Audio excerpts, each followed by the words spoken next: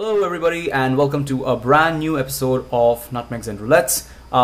We are a month after our first episode, which was at the start of the Women's World Cup. So we're nearly at the end of the Women's World Cup, and we would like to kind of walk you through what happened in the Women's World Cup in Australia and New Zealand. A lot of exciting stuff to cover, as well as what to look forward to in the new season of the English Premier League, which began this weekend. So at the time of recording, which is 13th of August on a Sunday, we will walk you through what to expect from the Premier League this season, key personnel changes, of which there has been a lot. I'm with my co-host Srini. So Srini, what was your favorite moment of the Women's World Cup so far? Yeah, Ganesh, it's been a great month watching the women's football. Some fantastic football that's been going on. A lot of our predictions are coming true, I would say. So I'm happy about that. Just to recap, I predicted that Germany would win the World Cup, and your prediction that England would win the World Cup, which is still a very clear possibility. And my dark horse, Australia, is doing pretty well as well, which... to be fair, I did not expect. So I've been supporting Australia throughout just because they're the underdog. Yeah. My dark horse, Spain, is in the other semi-final facing Sweden. Yeah, even my golden ball contender got knocked out in the round of 16. But it was really disappointing to see my favorite get knocked out at the group stage itself. Quite a bit of a shock there. But this tournament has been a lot of upsets. We have seen new teams emerge. Which was pretty surprising. I mean, the way I think Japan was playing, I think at some point we actually thought that Japan would probably go to the end and win this. Yeah. Which would be a fantastic win for an Asian country. I mean, they've already won it before. I think back in 2011, I think. They also have the current contender for the Golden Boot, Miyazawa, I believe, who's on 5 goals. But you have people queuing up on 3 goals. I think that's tied. A few players tied for 3 goals, and they're still available in the tournament. Lauren James is on 3, Bon Marty's on 3, Hayley Rasso's on 3. So all it takes for them is a hat-trick in one of the 2 games. A couple of goals leading into the semis and finals. So yeah. And who was our favorite for Golden Ball? Your favorite was Sam Kerr, I believe. Yeah. So she's not made an appearance or a distinct appearance in this tournament just yet. She's been named in the subs bench against Canada, I believe. Yeah. But did not come onto the pitch. So both are predictions for Golden Ball winner. Mine was Alexandra Morgan. Both are predictions in the mud. And I hear the fire brigade coming to rub salt in our wounds. So we have both our dark horses still in the tournament. Your favorite still in the tournament. Who do you think is gonna win this whole thing? I still think it's gonna be England. The way they're playing. The last game against was it Colombia? I think they played really well. Yeah. They have been playing pretty well throughout the tournament. So, and I think a lot of people have put their hand up and they are stepping up. Everyone's done a good job. So I think England's probably gonna nick it. There is no USA to stop them. So I'm fairly confident, even though the semis is going to be tough for me to watch because it's going to be England versus Australia. My favorites was my underdog, and deep down I'd probably still be supporting Australia just a little bit because they are the underdog. But yeah, by far I think England's going to win. Yeah, they've had some really good performances, but they've also had some performances where they haven't played well, but they still got themselves a result. I was really impressed with Lauren James. But she's suspended for the game against Australia, so 2 of the more distinct, visible players for each country, Australia and England, they will not be part of the semi-finals, so Sam Kerr and Lauren James, but we do get to see Alessia Russo as well, the new Arsenal striker. My bet, I think, is to see a final with England and Spain, I believe, so I do think this might be a road too far for Australia. Although if it happens that we see Australia, Sweden, and Australia, Spain final, I'm hoping that they get quite a bit of joy written, or the history books written in their favor, and they get a lot of joy out of it. Let's also do a quick walkthrough of what happened, some of the more exciting games that happened in this Women's World Cup. My favorite game was, I think, the Colombia 2 Germany 1 That was a really good game. We saw what Linda Caicedo can do. 18-year-old sensation from Colombia, one of the stars of the tournament as well, cutting inside onto her favored right foot and curling in one peach of a goal on the top into the top corner, and then Colombia then netting a late winner. And there's one thing that was predictable about Germany is that Alexandra Popp would pop in with a header. That happened as well in that game, so easily my favorite game of the tournament. It's kind of funny that the way we thought how we thought this World Cup was going to shape up, we're going to see more of Canada, the defending Olympic champions, and then we're going to see more of the defending world champions, which was the United States women's national team. We thought we were going to see more of them. In fact, all of TSN's adverts around Toronto showed 3 countries there: Brazil, Canada, and the US women's national team. Yeah. All of them out. US women's national team out in the round of 16, and the rest out in the group stages itself. So we basically saw Marta in her last World Cup as well. Yeah, it was quite a bit of a shock, but it was also very refreshing to see countries like Colombia and Jamaica, Nigeria and Morocco make it as far as they did. So it's a really good sign for people to take notice of these teams trying to make a good name for themselves, give a great account of themselves on the pitch. Yeah. I just wanted to talk about Australia and France, the penalty shootout. I thought it was one of the most epic things I've ever seen.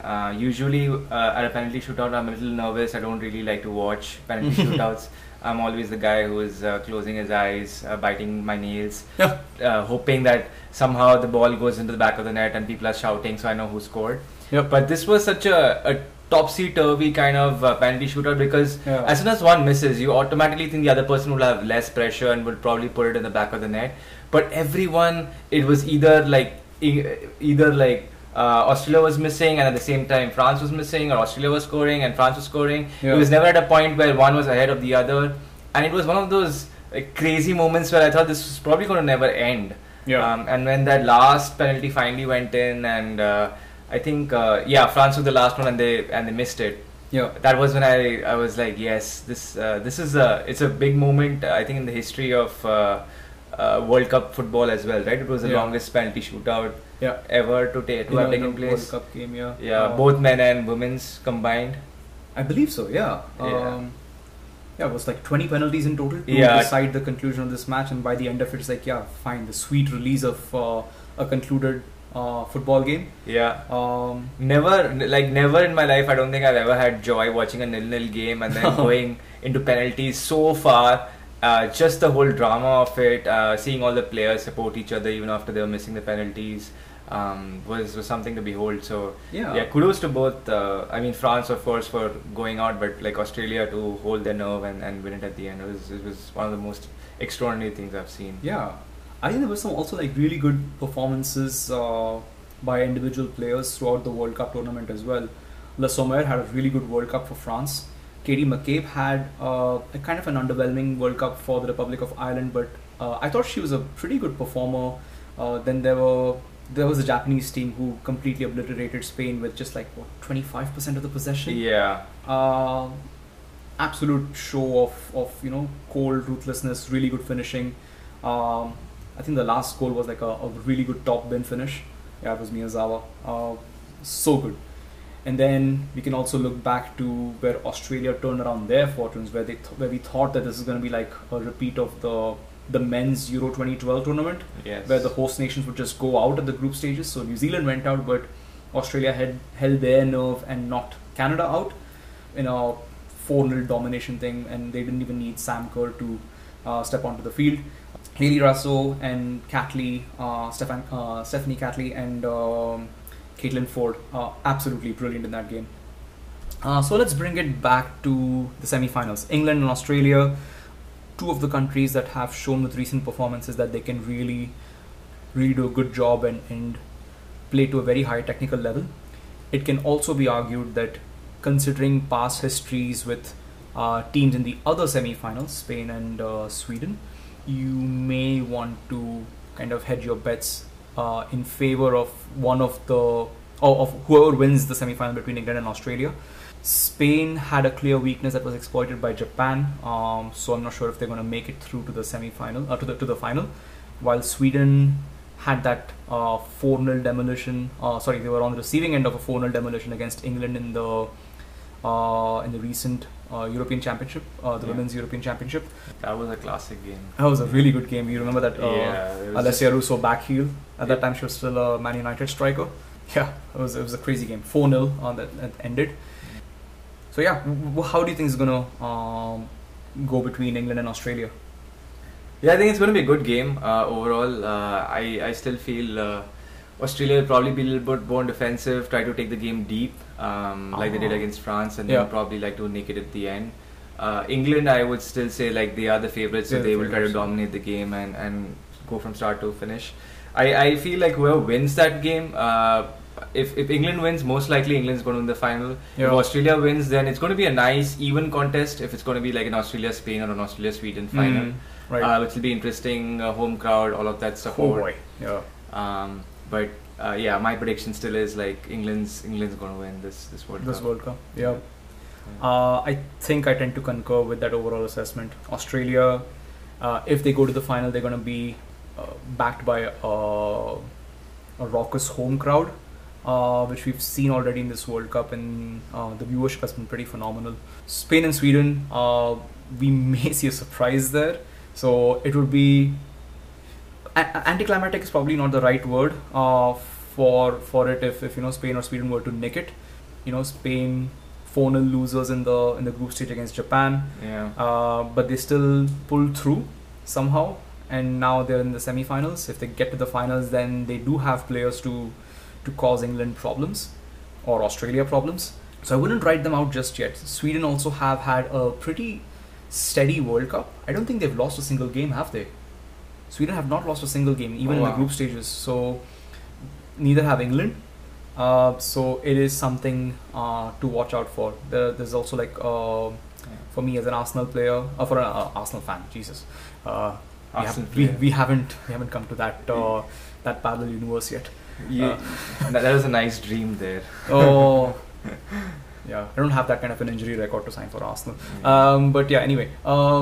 So as an Arsenal fan, I think there's a few players who I can root for on the Sweden side of things, like Stina Blackstenius. But there's also Caitlin Ford for Australia, Catley as well.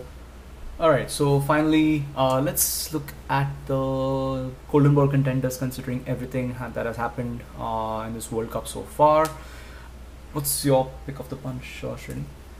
Well, at this point it's pretty much like even Stevens. A lot of players have done really well, so I'm a little conflicted on. There's no one who's like really done everything by themselves and really stood out for me. Everyone's done their job and they've done pretty well. So no virtuoso, no Messi kind of situation. Exactly. So probably like just because I think England is going to win the World Cup, I'll probably think one of either Lauren James. She's done pretty well. She scored a few goals, even though she's not available for the semis.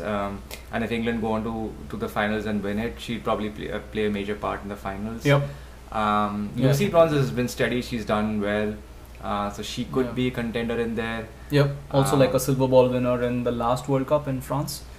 So yeah, Lucy Bronze has been pretty good in this World Cup as well. In Australia, I really liked Caitlin Ford. She's done pretty well. So she's been fantastic. Steady. So she's been very good. Very standout player for me in that team. And then I think the top scorer right now is Miyazawa, so she's on 5. So she probably stands a chance, but I think just because England's going to win, I'm going to choose Lauren James. Alright, my pick is probably going to be Steph Catley. I think she's been absolutely amazing.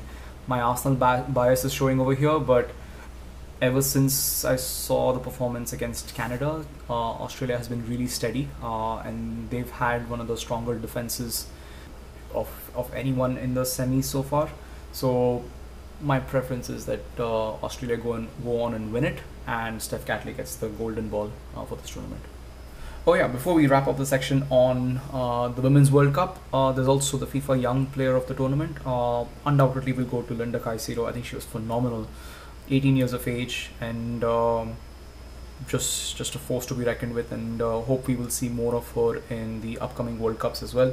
and other women's tournaments as well. So yeah, I think there's probably not going to be much debate there. I agree. Yeah. So yeah, our contenders are going to be Lauren James, Steph Catley, and Linda Caicedo for key individual honors in the World Cup. Right then, speaking of Caicedos, this one was from Colombia, but a lot of football news, especially in the last couple of days, have to do with an Ecuadorian Caicedo, Moises Caicedo to be more specific. And we just also witnessed what I like to call the Caicedo derby, Liverpool drawing 1-1 with Chelsea in the first Premier League round of games for this 2023-2024 season. How did you think your team performed today, Srini?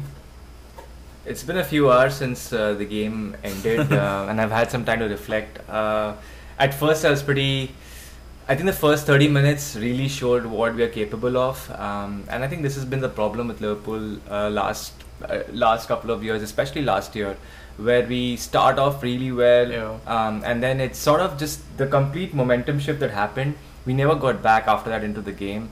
Right. And I think I have to be honest, like drawing and getting a 1-1 draw at Stamford Bridge with the way we played today was a blessing in disguise. It shows we still have those defensive vulnerabilities. At the same time, also puts pressure on John Henry to get us a defensive midfielder. And this Caicedo, I hope this news finishes. I'm tired of seeing his name linked with Liverpool time and again. I have no idea what's happening. This saga just does not make sense to me, the way it's going. So yeah, they came out of like literally nowhere, placed in the British transfer record bid of 110 million pounds, beating the previously set record. Also this in this summer transfer window with Declan Rice going to Arsenal, and then that pretty much prompted Chelsea to kind of fork up the amount that Brighton are looking for. So they're the real winners of this whole thing. Brighton, they get about north of 110 million pounds for a player who's just had one good season according to a lot of them, but everyone reckons that Caicedo has a really good ceiling and will be a very good addition to both Liverpool and Chelsea. So it remains to be seen, but I think Chelsea are going to be a problem this season for a lot of clubs, for a lot of teams. They showed a good amount of cohesion that was sorely missing last season, and Pochettino has had an entire preseason with them. He's made some really smart recruitments in players like Nicholas Jackson. He's put Colwill into the starting 11 today, and really good performance from some of the youngsters in Chelsea. I think Chukwuemeka looked really good as well in the centre of mid, and we also have probably are going to tire of hearing of how good Thiago Silva is at the age of 40. I think he's 39, I believe, right now. Still fabulous, still flawless. So Chelsea are going to be a problem, and we're probably going to see a few more additions to their midfield, especially with their impending bid for Romeo Lavia. So Lavia and Caicedo added to that Chelsea midfield is going to make it very difficult for teams to go to Stamford Bridge and get a result. It's going to take some time for them to gel a little bit. It's like Jackson today he just shows he's this beast of a striker who can really dominate. But at the same time, you saw him like miss a couple of chances, which I think is going to frustrate Pochettino, especially in big games in the season. Right. So I think it's a work in progress, but I still think that Chelsea can finish in the top 4. Might be a little bit tough considering some of the other teams who have already strengthened pretty well and are doing really well. Right. But like you said, I really expect Chelsea to give a tough competition to anyone, especially who comes to Stamford Bridge. It's going to be tough for them. Yeah. In other news that probably surprised no one, City went to Vincent Kompany's Burnley at Turf Moor on the opening day of the season, which was August 11th, on Friday. Got a comfortable 3-0 victory, which was pretty much going through the motions, I believe. City did not have to get through second gear. They have this guy who scored a goal. What's his name? Haaland again? He scored 2. So that was just basically continuing from last season, where City will have no problems dispatching teams from some of the teams that are predicted to finish in the lower half of the table.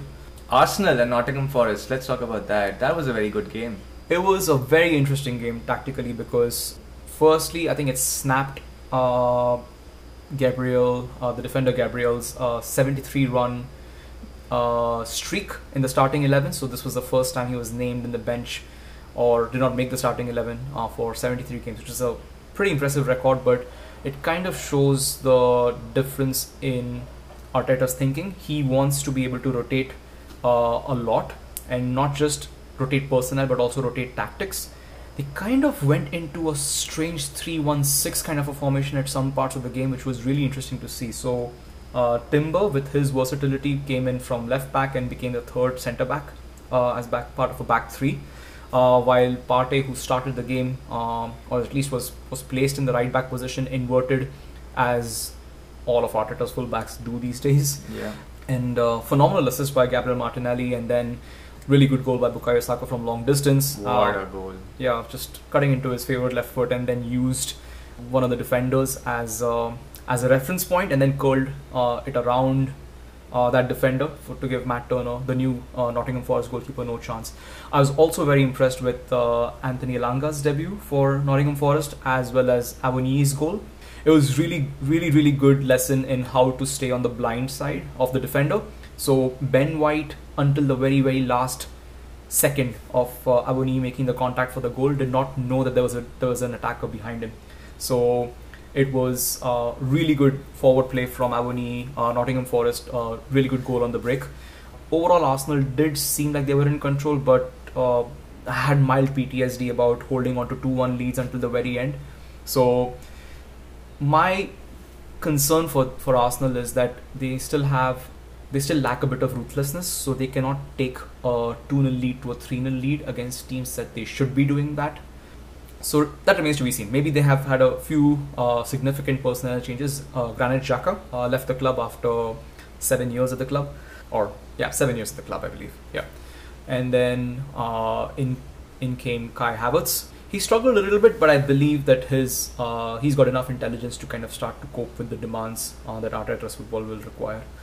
Nketiah was still... Oh, he was fabulous. Very good. Very hardworking, very sharp. I really expect him to give Gabriel Jesus a tough time getting back into the starting 11. Really sharp, and usually when he starts, he ends up scoring at the Emirates as well. So it's an interesting season, especially with other teams also strengthening. And let's go on to one of the teams that I kind of think will end up finishing second this season. Second to you-know-who. So Man United. They've made quite a few acquisitions this summer across the entire starting 11. They've made Andre Onana their key goalkeeping acquisition there, and this will drastically change how they're going to play out from the back. We've seen David De Gea struggle in the past with playing the ball out from the back. Distribution wise, not perhaps the first goalkeeper you'd think of, as among the top 5. So I felt that may have limited Man United's attacking phase of play a little bit stunted last season. But with Andre Onana, easily one of the best in the world at playing out from the back, and his distribution is also pretty world class, you will see a lot of that show up. Then they've had Mason Mount as a midfield reinforcement, and Rasmus Højlund up front. They were crying out for a striker all of last season to kind of share the burden for the goals with Marcus Rashford. I think he's going to add something really refreshing. It's just the concern of players coming in from the Italian Serie A, coming into the English Premier League and settling in right away. But it's improvements all across the back, and they've also tried to kind of get rid of people of personnel who did not have a good stylistic match with Erik ten Hag and how he likes to play. So are you talking about Harry Maguire? Harry Maguire is one of the ones who struggled with a lot of like really quick positional play concepts that Erik ten Hag likes to employ. And they also have shipped off Fred. So it's going to be interesting to see how Man United play. I think they're going to be a bit more adventurous this season after spending a lot of it trying to squeeze out 1-0 results, and I think that's going to get a bit more adventurous. I fully expect them to get more points than they did last season, and they are my pick to finish second, to be honest. Yeah, absolutely. I think they have a very good attacking lineup. So I just feel like every Man United game is one of those where you would probably see like 3-1, 4-1 kind of score lines consistently. A lot of players ready to get on the score sheet. I'm interested to see what happens to Sancho, because it's been a while. He's been at the club now, and he's couple of years, and he's settled in. I think it's time for him to step up. Especially if he wants to break into the England team and get that position. So I'm really looking forward to what happens to Jadon Sancho this season. He's had a very good pre-season. So I am looking forward as well. He's been very lively in attack. He also scored against Arsenal in a game in New Jersey. Yeah, a lot of really good things. I think this is going to be a really exciting season for Manchester United fans. For Arsenal, in contrast to what else is happening around them, considering the personnel changes, I expect them to finish in the top 4 with Champions League commitments as well. I believe this is going to be a slightly more difficult season than before, but I would take top 4. It would be nice if we finish in the top 3 and automatically qualify for the Champions League. But yeah, I think top 4 is where it's going to be for Arsenal. Who's your pick to finish? Do you have who's your pick to finish top 4, Srini? I'd probably say I think Man City number 1, United number 2, Arsenal for me is number 3, and then 4th I feel is going to be a struggle between Liverpool and Chelsea, and probably one of the dark horses like Newcastle and Brighton. I mean, Newcastle again, they've started the season really well, so good. I always thought like that last season happened, but again I wanted to see if they can continue with that momentum. Right. And they have been again on fire, so I'm just looking forward to Newcastle playing their game at St. James Park and just destroying teams that come over there. Same thing with Brighton. They have like these really good midfielders, Mitoma, Solly March, all of these guys very creative, who work very well, and they are doing a really good job. So I'm very curious to see where they finish. I do think they will at least have a Europa League spot this season. But yeah, those are two very exciting teams in the Premier League right now. Yeah, big wins for Newcastle on day 1 as well as Brighton, or technically day 2 because it was on a Saturday after City played on Friday. So Newcastle beat Aston Villa 5-1. It's a good day for debutants at St James's Park, but Sandro Tonali got himself on the score sheet, as did Harvey Barnes and Moussa Diaby for Aston Villa, and Harvey Barnes got the 5th for Newcastle. I kind of worried that Unai Emery went with a really high line in the second half. That kind of started to open the game up for Newcastle quite a bit. But I was pretty intrigued by Aston Villa's acquisitions this summer as well. They got Diaby, they've got Pau Torres as well, and then they signed Yuri Tielemans as well. They've strengthened in key areas, and we know how good Unai Emery can be at assembling the squad. So he's also got the support of his sporting director, the new sporting director at Aston Villa, Monchi. Despite the opening day defeat, I think Aston Villa will do a good job of finishing in the top 7 this season. They've made a really good set of acquisitions. It might take them some time, especially considering the opening day defeat, and there might be some tactical tweaks going on. So yeah, Aston Villa to also do a good job and try and finish in the top 7 this time. And as for my pick for the top 4, I think it would be Chelsea. So it would be City 1st, United 2nd, Arsenal 3rd, and Chelsea 4th.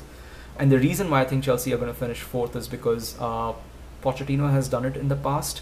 I'm not convinced that Liverpool's rebuild is significant enough to push them over the line. They might push Chelsea really hard this season, but Chelsea are on the verge of getting both Lavia and Caicedo, and that's going to give them quite a bit of firepower, or rather quite a bit of strengthening in the middle of the park to really start challenging for those positions. And they don't have Champions League football this season. They don't have any European football this season, so that will free them up to kind of really challenge themselves and finish as high in the table as possible. So Chelsea 4th, Liverpool probably 5th in my books. And what about we haven't talked about Spurs at all. Without Spurs, Harry Kane, less Spurs now led by Son. What do you think about Spurs this season? A new exciting team to rebuild?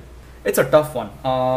I think Harry Kane leaving it's very difficult to call. It might either free them up to kind of play more as a team. I suspect that they might try and be a bit more tighter as a unit and less attacking at the new stadium. I would say they're gonna try and focus on making the new stadium a fortress. Son Heung-min is the new captain. They've also had some acquisitions, like a new goalkeeper. Forgot his name.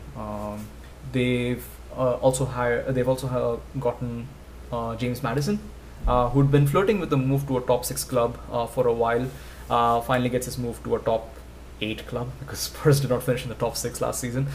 Yeah, and I think Richarlison might have a decent season as well, as I think some of the other players in the top 6 who had their debut last season but did not really shine as such.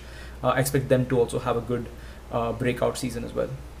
Yeah, it's going to be interesting because a lot of Spurs strengths have been solely carried by Harry Kane and then Son, and the way they combine, the partnership that they've had. So Son has to now start developing that with Richarlison, with Kulusevski. Oh yeah, with Kulusevski on a full permanent as well. Yeah, and then of course Maddison coming in, adds that very different kind of dimension to their attack.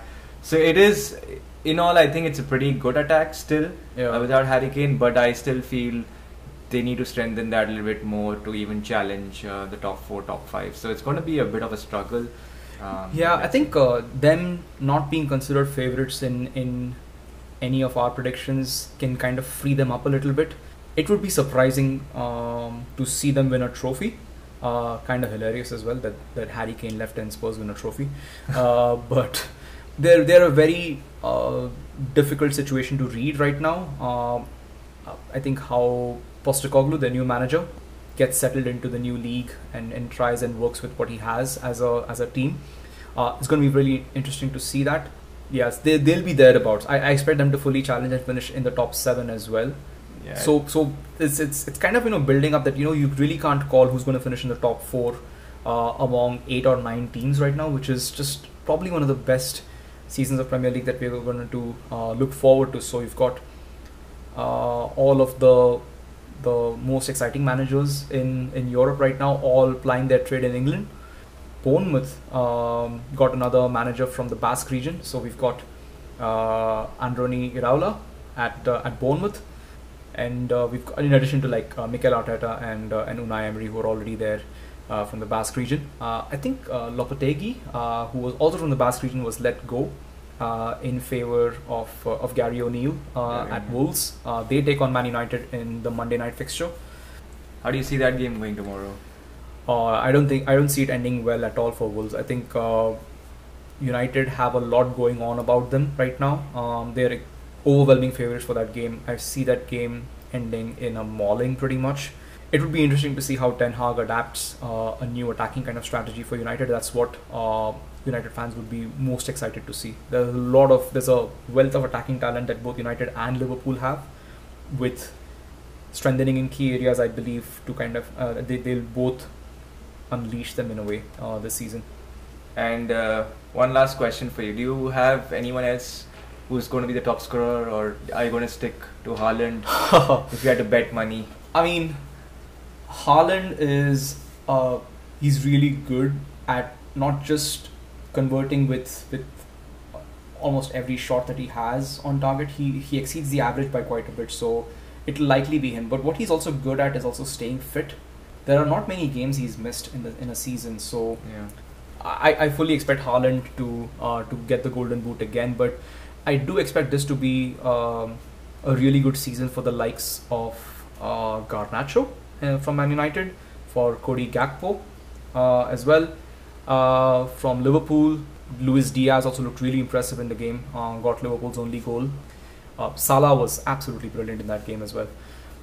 So I feel like players who was signed in January or last season or in this last transfer window, last summer, that is 2022-23 season, they had probably very underwhelming kind of debut seasons. So someone like Darwin Núñez, who may have kind of adapted to the Premier League, is expected to get some goals as well. So we can look out for him as well. Isak has 2 goals already to his name. He had his debut season last season as well. So lots to look forward to. I think there's no Kane anymore, but Haaland to kind of start scoring in the mid to high 30s for this season.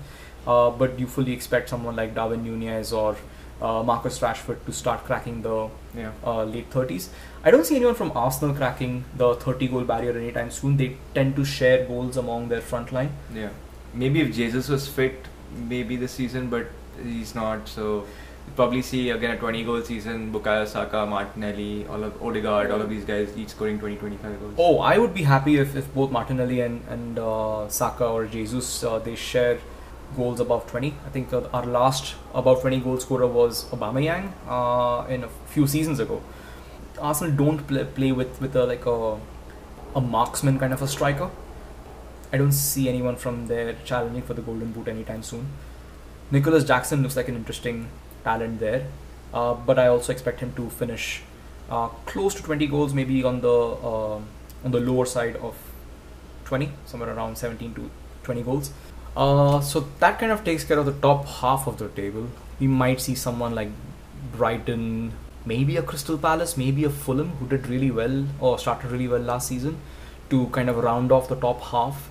We might see similar candidates who finished in the top part of the bottom half last season to kind of stay there. Let's go to the business end of the bottom half, which is relegation, and that's a tough conversation to have. I worry about some of the teams who have Premier League status last season, their place being threatened. So among the new boys, Luton Town, Sheffield United and Burnley, do you expect any of them to go down?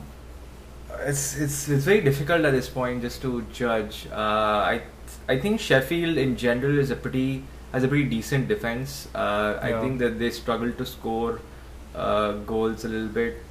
So I still feel Sheffield might just stay a little bit above the relegation zone. Luton, I'm not sure. I just saw the one game they got thrashed around. Yeah, by Brighton. 4-1. Mm-hmm. Yeah. So and just because of the resources that they have, everything about Luton, it's going to be a fairy tale season for them. No doubt about that. Right. But I still feel like they might not have enough at the business end of the tournament when you have like 7 games to go and you have to win 6 to stay in the league. Right. I don't know if they can do that. So they'll probably be my first contender. Another one that I always talk about is Everton because although deep down I don't really want Everton to get relegated because who are you going to banter? Yeah, that's going to be one of our Merseyside derbies gone out of the window. Right. But again, Everton's been struggling quite a bit, and I think they need to have DCL back in full flow to get to that season where they were doing really well. Yeah. So I still feel that it's going to be a little tough for them, and Burnley again. I just watched that one game against City, and again they've not even. It's very difficult to call if your first game is against City. It's a very poor sample to decide if that team's going to survive. Yeah. I saw quite a few interesting things. Burnley did challenge City, so I expect them to cause other teams a lot of problems. And Vincent Kompany tends to take a lot of notes from Guardiola. He's got Craig Bellamy as well, a seasoned Premier League veteran, by his side. So I think it's going to be a case of Burnley surviving and Sheffield United just barely surviving. I don't have a good reading on Luton Town just yet, so because I know a bit more about the other teams in the Premier League, I think Luton Town probably are a bit odds on to get relegated. But I fear the most for Wolves this season. They've had a few personnel changes, key personnel changes, where Lopetegui, the Basque manager that I was mentioning earlier on, he left the club after 9 months in charge due to disagreements with the board on player acquisitions. New manager Gary O'Neill is really good in terms of getting Bournemouth to safety last season. So I think he did a really good job in setting his teams up to prevent getting smashed. He did a really good job at Arsenal as well when they went to the Emirates and barely lost in the last kick of the game. I think Wolves will struggle this season and they are one of my picks to get relegated. Yeah, I fully expect them to be back the following season after spending time in the Championship. The following season after spending time in the Championship. Yeah, so right now we are reading as Burnley to survive and Sheffield United to barely survive, and I think we're in agreement there. So, which means it's two Premier League sides or two sides that had Premier League status last season. They are going to go down with Luton Town. So my pick is Wolves, and I think Crystal Palace. So the reason why I picked Crystal Palace is because they've not been very bold with the managerial choice. They've gone with a safe choice in Roy Hodgson. He was good at navigating the struggles last season, but I think they need someone a bit more energetic to kind of challenge for a mid-table position or even higher. I don't think Roy is it. I kind of fear for them. Among the others, like you mentioned, Everton is a good candidate as well. I'm not thoroughly convinced with how they're going to get a good team out and challenge in every game. They might do well at Goodison Park, but I also think that some of their struggles from last season are going to continue this season. What about teams like Nottingham Forest? Did you see anything from them so far that makes you think that they're going to survive this season? I think Nottingham Forest is a very interesting team. They have a decent setup. I don't. It's very hard for me to really put them in that bracket yet. Right. They were doing really well against Arsenal. I thought, like a team, like the way Arsenal was playing, especially in the first half, you could almost expect like the other team to just submit and like let in 4 or 5 goals the way Arsenal was playing. But I thought they were defending really well in the second half. And like you said, Awoniyi. He's a player that I think Liverpool fans really like just because of the soft spot for him. He never played for Liverpool, but he's been with the Liverpool squad for I don't know how many years, and he had to be on loan in Union Berlin and all of these other clubs. So I think they have the goods to survive, but it's going to be interesting. Yeah, boyhood Arsenal fan as well. Oh wow. Yeah. I thought Elanga was really good as a force for them on the wing. Just put on the afterburners and that counter-attacking goal. I think they're going to survive this season as well. Alright then, one final look at how the transfer market is going to shape up. You have clubs like Arsenal and Manchester United who've done their business early and strengthened key parts of their team that needed addressing. City might go in for replacements for the likes of Riyad Mahrez. But we expect it to mostly be a formality at this stage. The team's not going to change as much. Pep's team is really good with sustaining seismic changes to their personnel. They're still able to kind of play a really good system of Pep football. So I don't expect the transfer market to have that much of impact on City's chances on winning silver by this season. I think they're still overwhelming favourites for defending their 3 trophies that they won last season. Maybe more.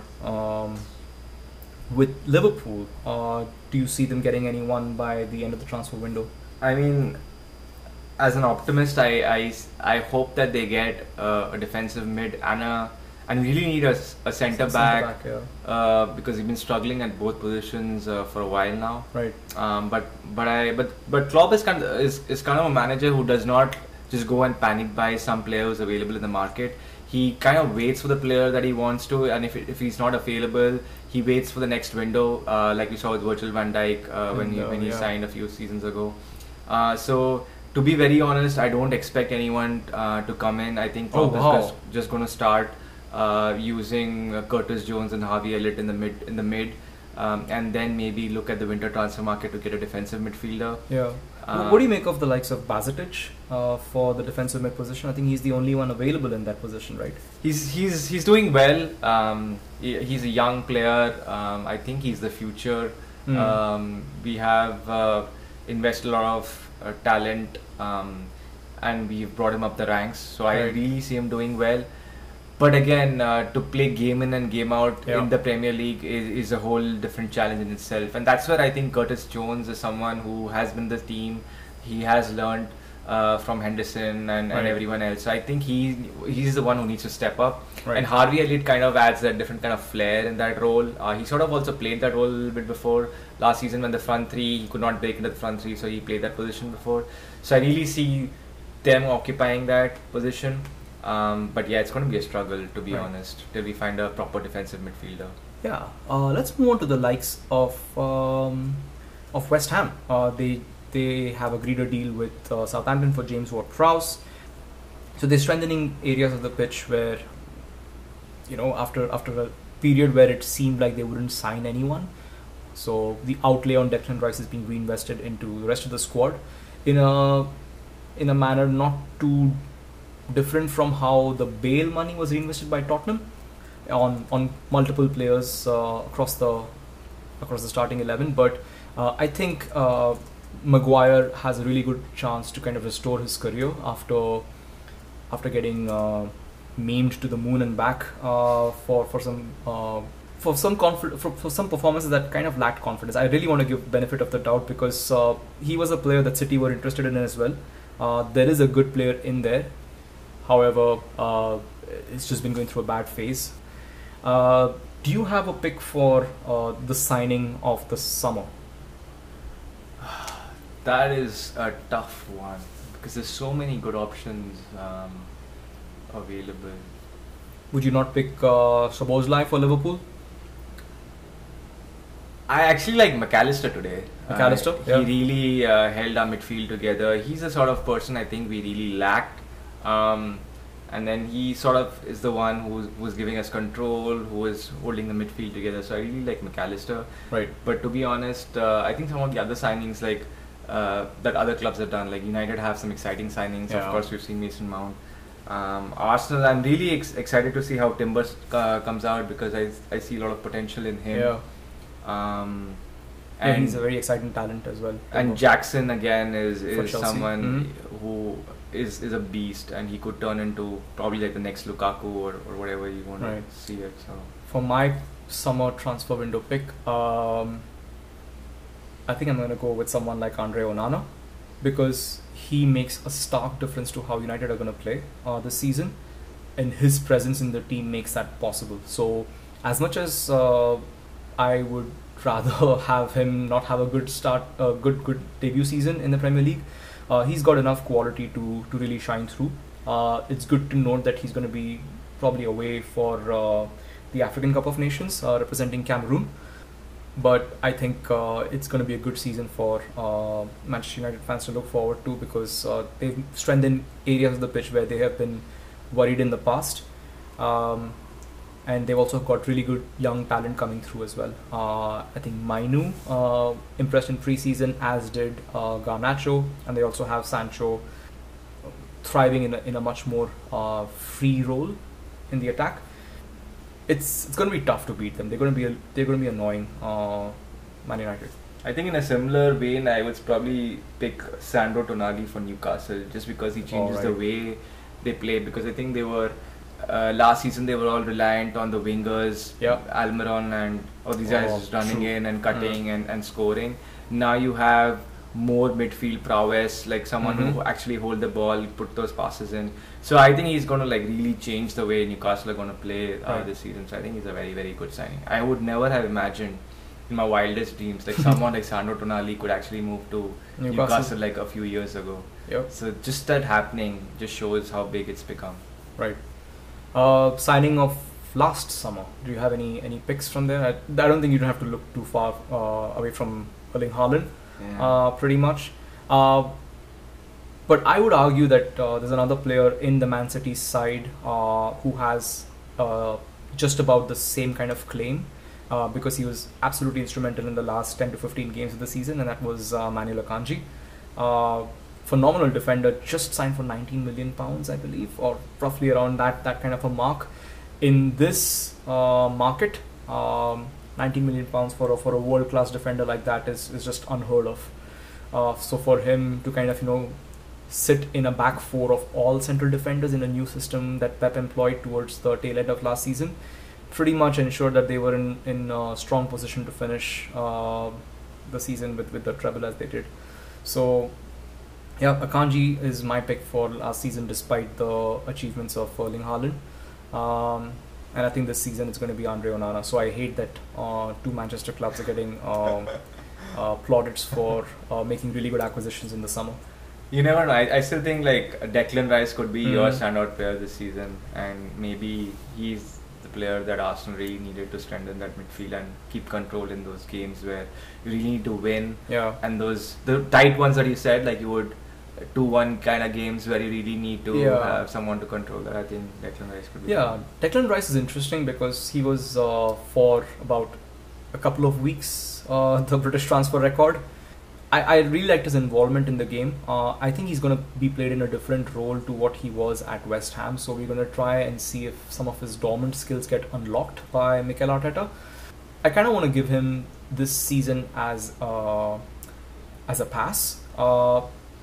For him to just adjust to the new role, despite him being Premier League proven and everything. He's got really good leadership potential, and he's already like a very vocal leader in implementing the kind of football that Arteta likes to play.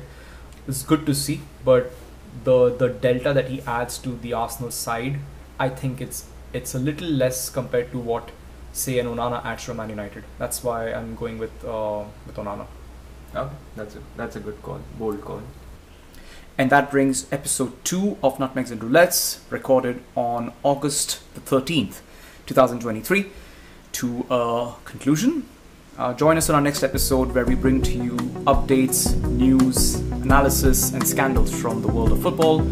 Until then, cheers.